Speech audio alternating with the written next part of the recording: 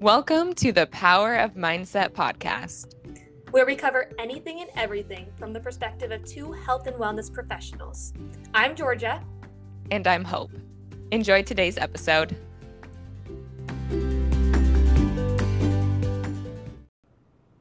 Hello, and welcome back to another episode of Power of Mindset. I am Hope here with Georgia. Hey there, everyone. We hope you had a wonderful, happy, healthy, and safe New Year celebration. And Georgia, what did you do over New Year's?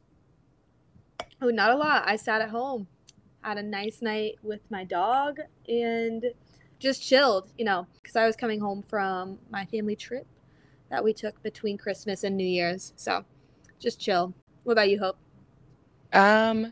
We went to Panama City, and it was really fun. We have gone out in Destin a lot, but we haven't spent too much time in Panama City. We'll go down there sometimes for dinner, but we actually got a hotel, and it was right on the ocean, and it was super warm. It was in like the 80s, and we went down to the ocean that night, and people were actually in the water, and I put my feet in the water, and it was freezing. I don't know how they were swimming in it, but it was beautiful. We had so much fun, and it was really exciting. Oh, that's awesome. I still think it's so cool how close you are to that stuff, and you can just take day trips to Florida. That's awesome. Yeah, it makes it a little bit better. Yes, yep. Yeah, I've definitely learned a lot about the southern geography since I've been down here. I had no idea.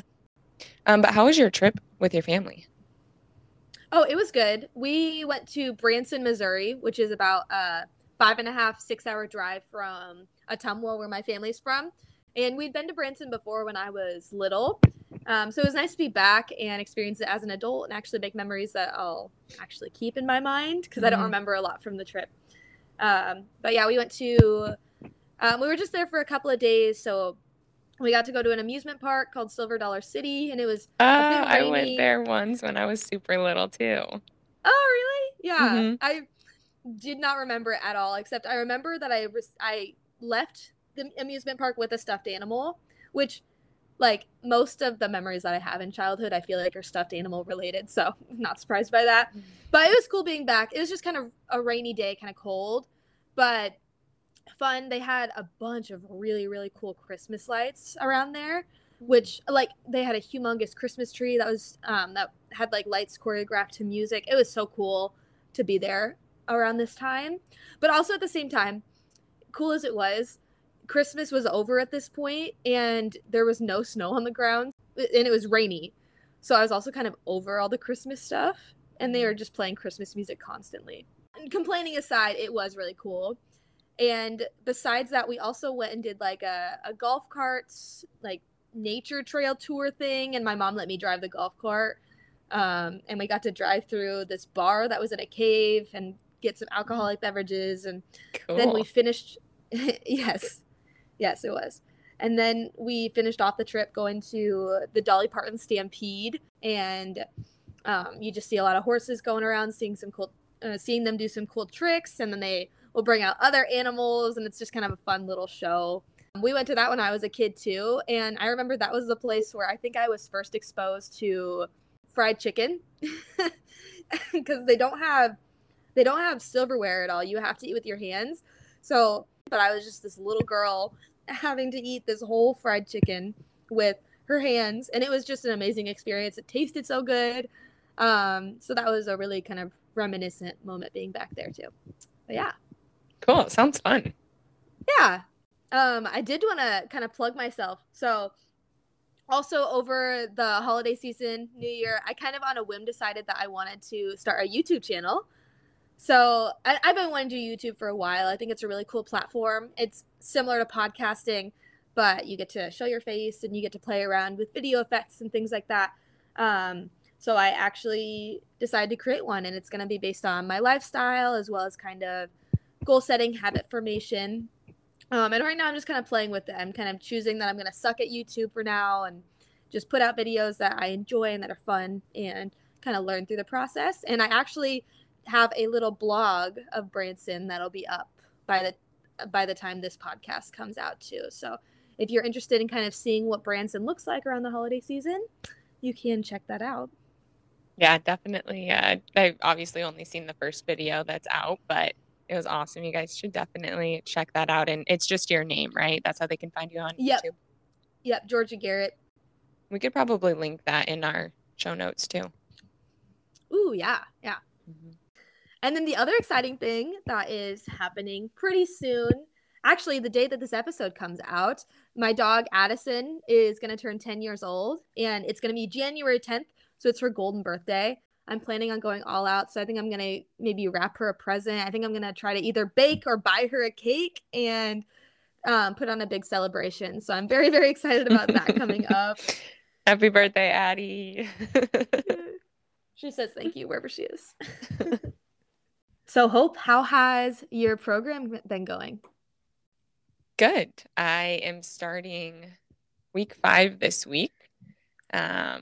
The last couple of weeks have gone really well. Last week, especially, like I was finally eating more, which the purpose of Iron Guide is to build muscle and build strength. So you really want to be at least at maintenance, if not in a caloric surplus. And the first couple of weeks, I was not there. I don't know what was going on, but that's not like me. I tend to overeat versus undereat naturally. So it was kind of weird that first week. And then the second week with marshmallow, like that one was kind of understandable. But this last week, I've been eating good. I've been feeling good. And it's been awesome. It's been very exciting. It's really fun.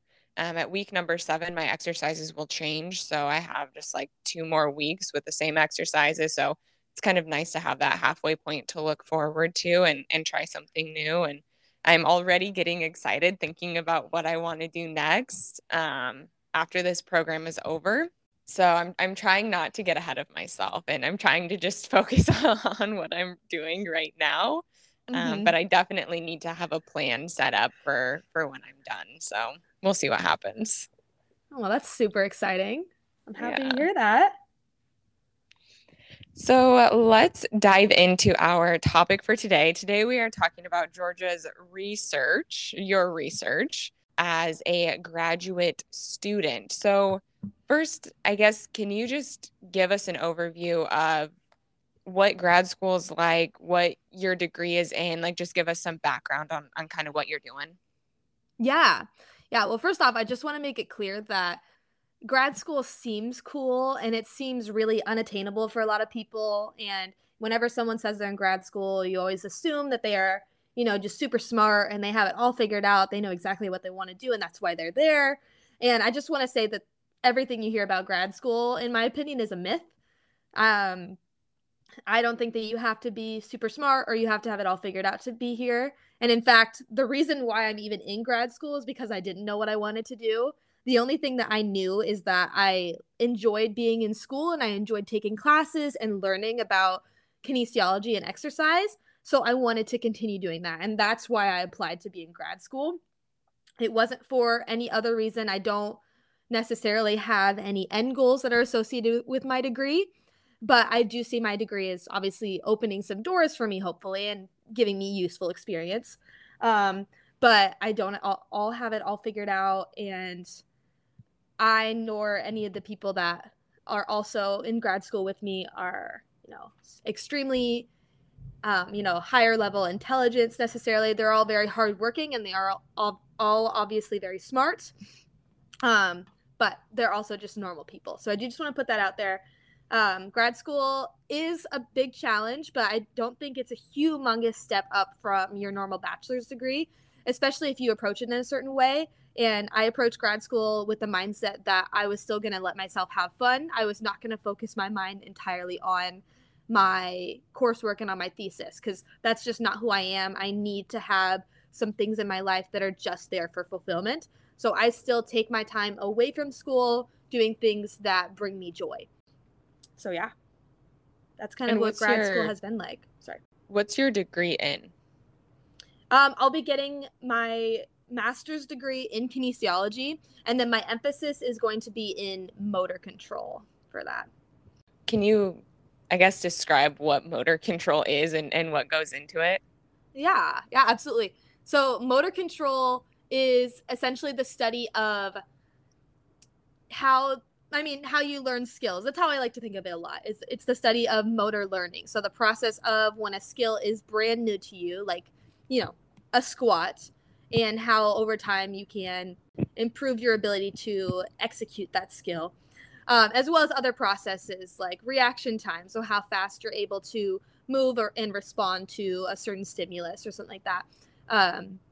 It's a really large factor in exercise and just in human movement in general. And I think it's a topic that's not talked about enough. And the reason why I chose motor control is because we have a whole class dedicated to it in our undergraduate degree at Iowa State. And it was in my top 3 favorite classes because it was just so fascinating.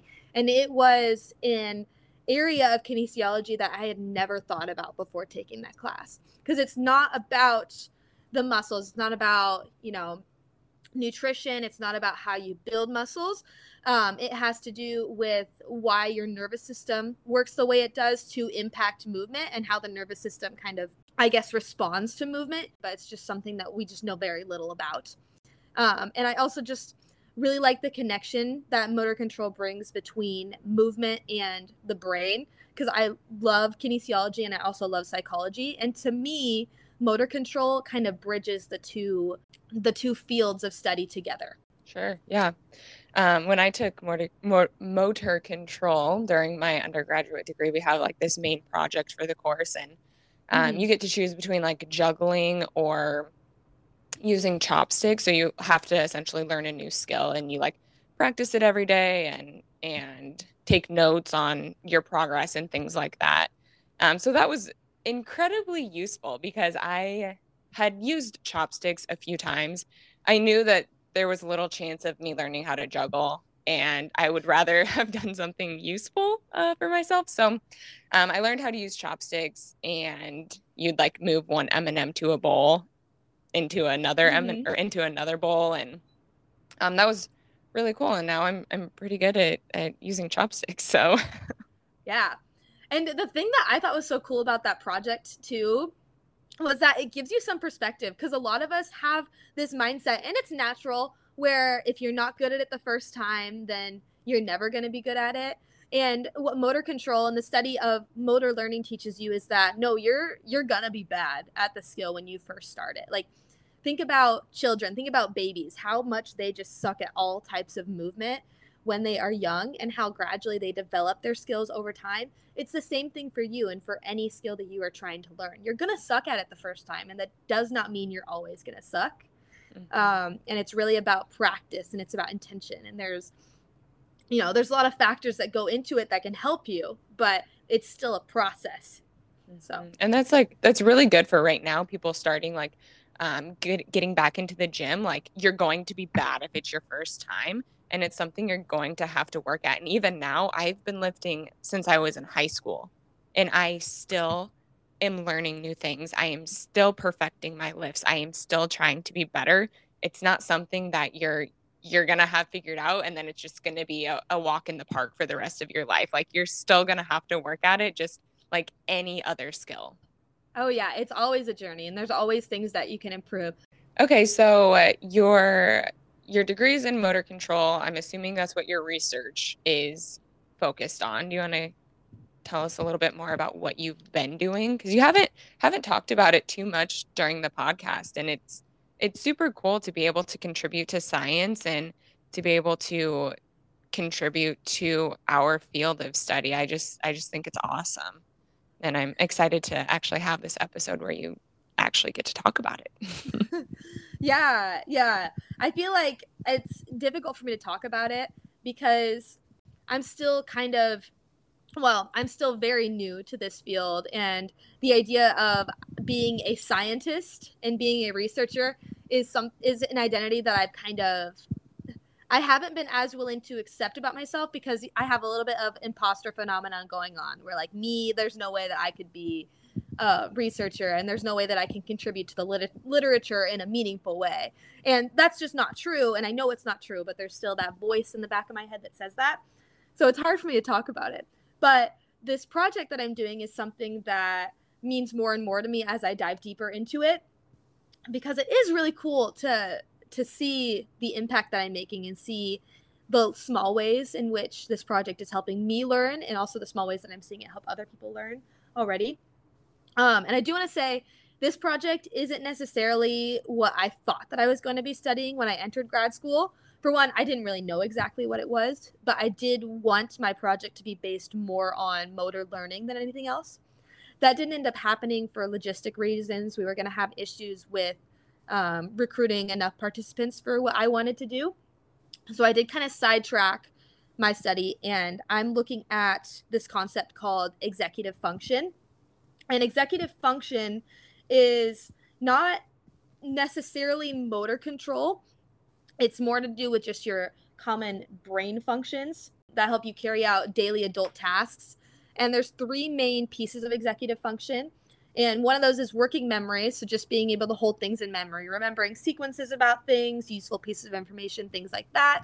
There's also this thing called inhibition. So like exercising self-control, self-regulation, things that we're all trying to focus on a lot, especially here in the new year. And then the third aspect of executive function that's commonly talked about is something called cognitive flexibility. And this can be conceptualized as seeing different sides of a situation. So being able to be flexible in your mind so that you can be creative in a new way or try to solve a problem that you've been working on, things like that. And those are all factors that if you look at little kids, they really struggle with that sort of thing. So executive functions are housed in the prefrontal cortex, which is that area right in the front of our brains that develops last. And I think it develops around the age 25 or so. So you hear the age thrown around a lot, as that's when the brain fully matures. And that's kind of what people mean generally. The brain fully matures, your executive functions are fully developed. So that's more what I'm studying. So I'm doing a lot of brain stuff. I don't actually do any brain scans for my study or anything. I just kind of look at the secondary functions, but that's what I'm focused on. And I enjoy it a lot. I think the concept of executive function is really important and it's really fascinating.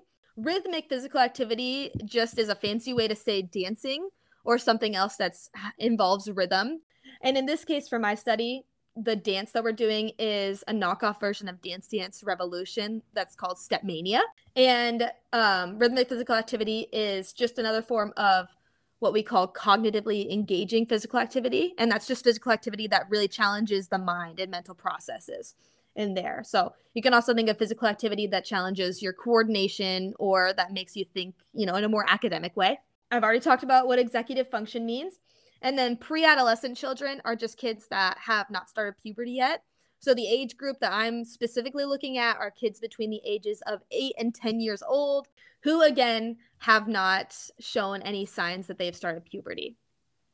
So when you say that it's acute, does that mean that you're doing pre-test, doing like the screening, and then doing the post-test all in the same session, and they don't come back? Yes and no, because we have the rhythmic physical activity that we're most interested in, but then we also have other conditions or other treatments that we want to compare it to so that we can see whether there is a benefit of, specifically the dance physical activity that we don't see in just normal physical activity or in if they were just to spend that session sitting instead. Each participant does like the physical activity part. They do like the just sitting part, and then they do like the dance dance revolution part, right? On 3 separate occasions, and then they're tested through all of that. Okay. Yes. The way this study is designed is really similar to a study that my professors did a few years ago. So it was kind of influenced by that study a lot. And I don't have in my study a treatment group and a control group that you hear about a lot in experimental studies. Instead, each individual participant is their own treatment and their own control. And this kind of design is really nice because having a person be their own control is just a really good way to help you know if you actually see an effect. How many people do you have participating? We're still recruiting at this point. I'm hoping to get the number around 20 or 30 kids at the end of the study. As they are recruited, we can have them come in and get tested because it's on an individual basis. So each kid comes in on their own and they complete a session by themselves. So it's just how many people I can get. And especially for a master's program like this, I want my thesis to be publishable, but it doesn't have to be publishable. So I'm just trying to get as many participants as I can so that I have data to present at the end of my degree. Gotcha. So if you're in the Ames area and you know somebody between the ages of 8 and 10, have them sign up for Georgia's study. But yeah, it's a bit of a complicated study to just describe in full detail, so I'm going to do my best. But the design is called a counterbalance crossover design, and this means that each individual participant completes the 3 sessions that we have in a randomized order.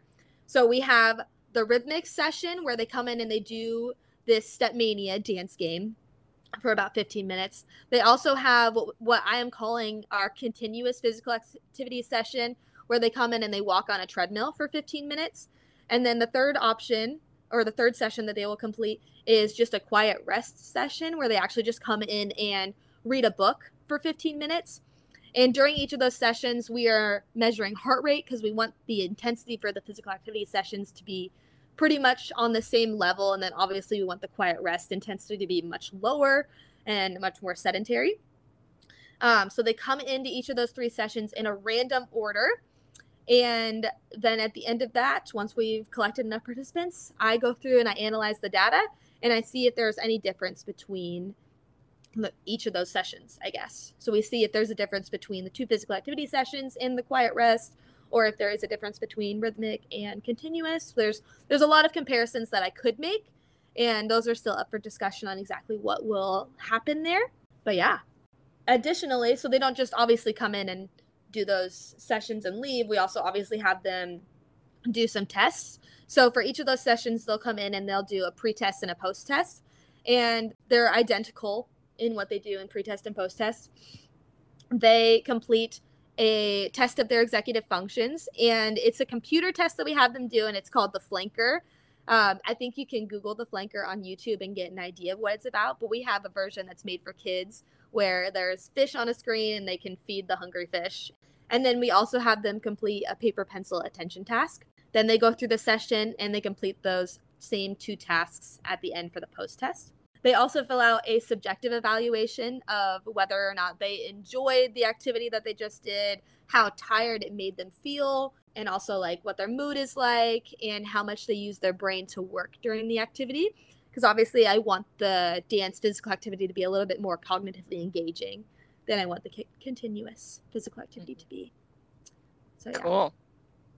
And this is my first time, I guess, going this in depth with what you've been doing for your research project. Like I knew, the big idea of it. I knew you were doing a dance and seeing how that affected, like cognitive ability and stuff like that. But it's very cool to learn the ins and outs and, how you're going through that process. So when is your end date? I guess what happens when the study is over? So you end, and then like how do you go through the process of like submission and stuff like that? Oh gosh, this is something that I still need to learn more about because, again, imposter phenomenon, I've kind of been procrastinating on that whole process there. But generally what will happen is I will write up my thesis. Can you give like a description of what a thesis is for people that don't know? Yes. Okay, so my thesis is just a big, long document that I have to type up all myself, and I will submit for review to a bunch of people, a bunch of professors in my department. So I have a committee of professors that are kind of supporting me and guiding me through this process during my graduate degree. So I have my major professor, who is the person that's in charge of me. She kind of acts as my advisor.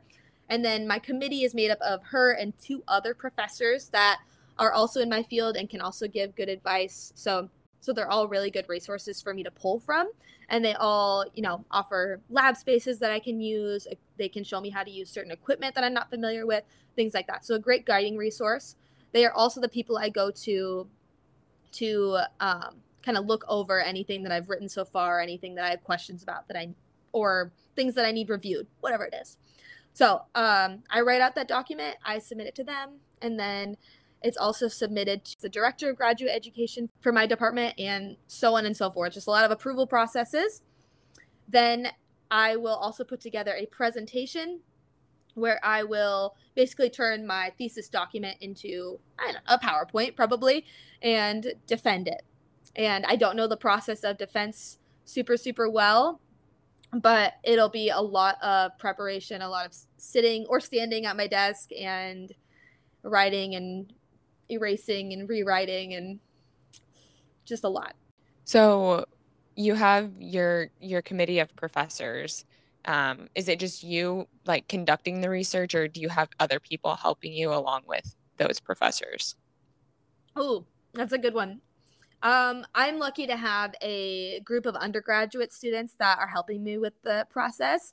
My major professor has a lab group, and we meet weekly for little seminars, essentially, where we meet, and depending on the week, we'll talk about a study that was picked out in the literature that relates to my research project or some other topic that we're talking about related to motor control or things like that.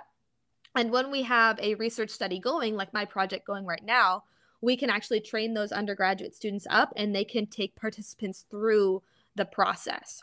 So I have a few really awesome undergraduate students who are able to take my participants through their baseline sessions, through the pre-post, all of the activity sessions without me being there. So that takes a load off of me. And it's also really, really great experience for those undergraduates getting to be involved with research, especially if they're planning on going to grad school themselves or going to physical therapy school, med school, whatever it is, because that firsthand experience with research gives you a little bit of insight into the process behind it so that when you go and you read research or you create it later, you know what it's like. You have something to base it on. So if you are an undergrad that's interested in reaching out to your professor and learning more about what they do, I highly recommend it because that's something that I was really jealous about because I didn't realize that those lab groups even existed. Because for one, I wasn't really interested in research when I was an undergrad, anyways. But I missed out on a huge benefit just from going and attending on a weekly basis. Even would have been huge. So I think it's hard to find research. Like I definitely think it should be marketed a little bit more while you're in school because I agree I didn't really even know about it when I was in school at when I did my freshman year at the University of Iowa, and mm-hmm. you could get like extra credit for going and participating in research for some of your courses. So at Iowa, I was very exposed to it, to what was going on campus and what kind of research projects they were doing. But at Iowa State, I never had that. So it would have been nice to know what was going on because I would have liked to have done it for, especially like exercise and kinesiology type courses. Yeah, there's always opportunities for research, especially at really big institutions. And Iowa State is a huge research oriented institution. So there's always stuff going on that would be useful to learn about and just be useful to have some kind of a hand in. Also, like, it's so cool to me that undergraduate students, if you help out enough with a research study, you can have your name on the author list for an article that Oh, gets published. And, like, awesome. can you imagine being junior in college, whatever, and you've already got your name on a piece of literature that's just out there in the research, making a difference? Like, Amazing. it's insane to me. And that, like, and not everybody wants that, and you definitely don't need to do that. But if that's something that's cool to you, to just have your name on something like that, huge opportunity to do that. Just dive in.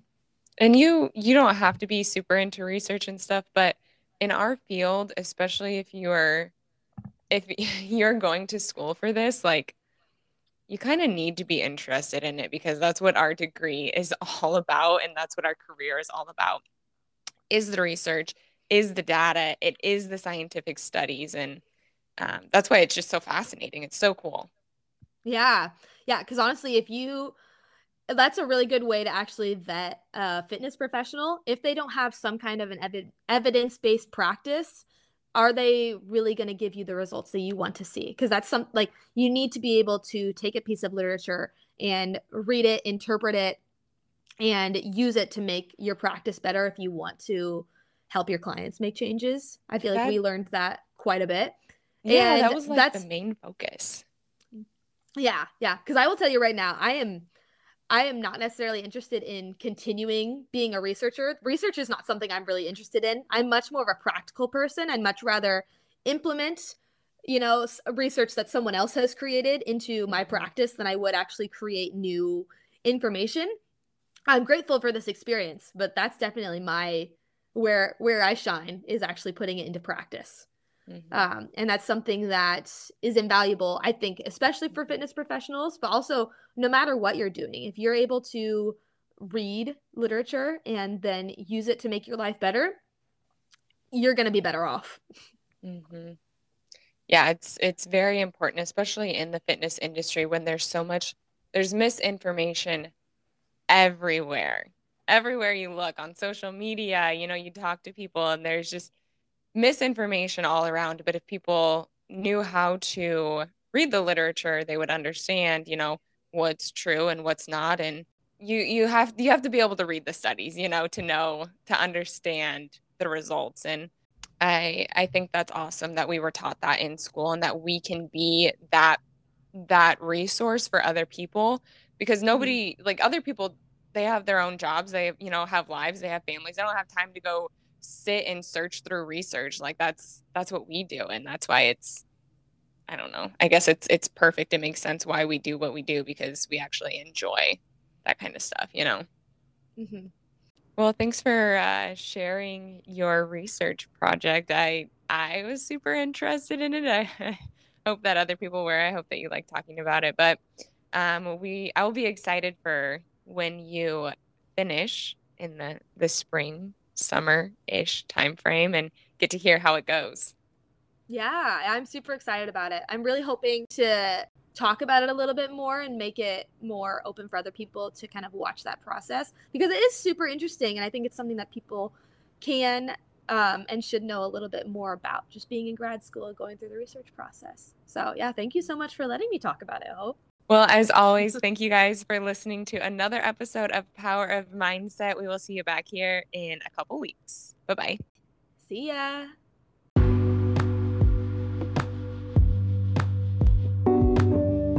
Thank you for listening to Power of Mindset.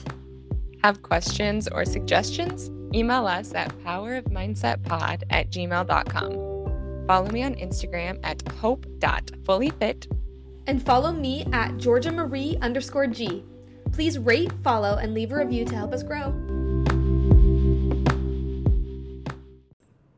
Please, dear Lord, let us do this in one take.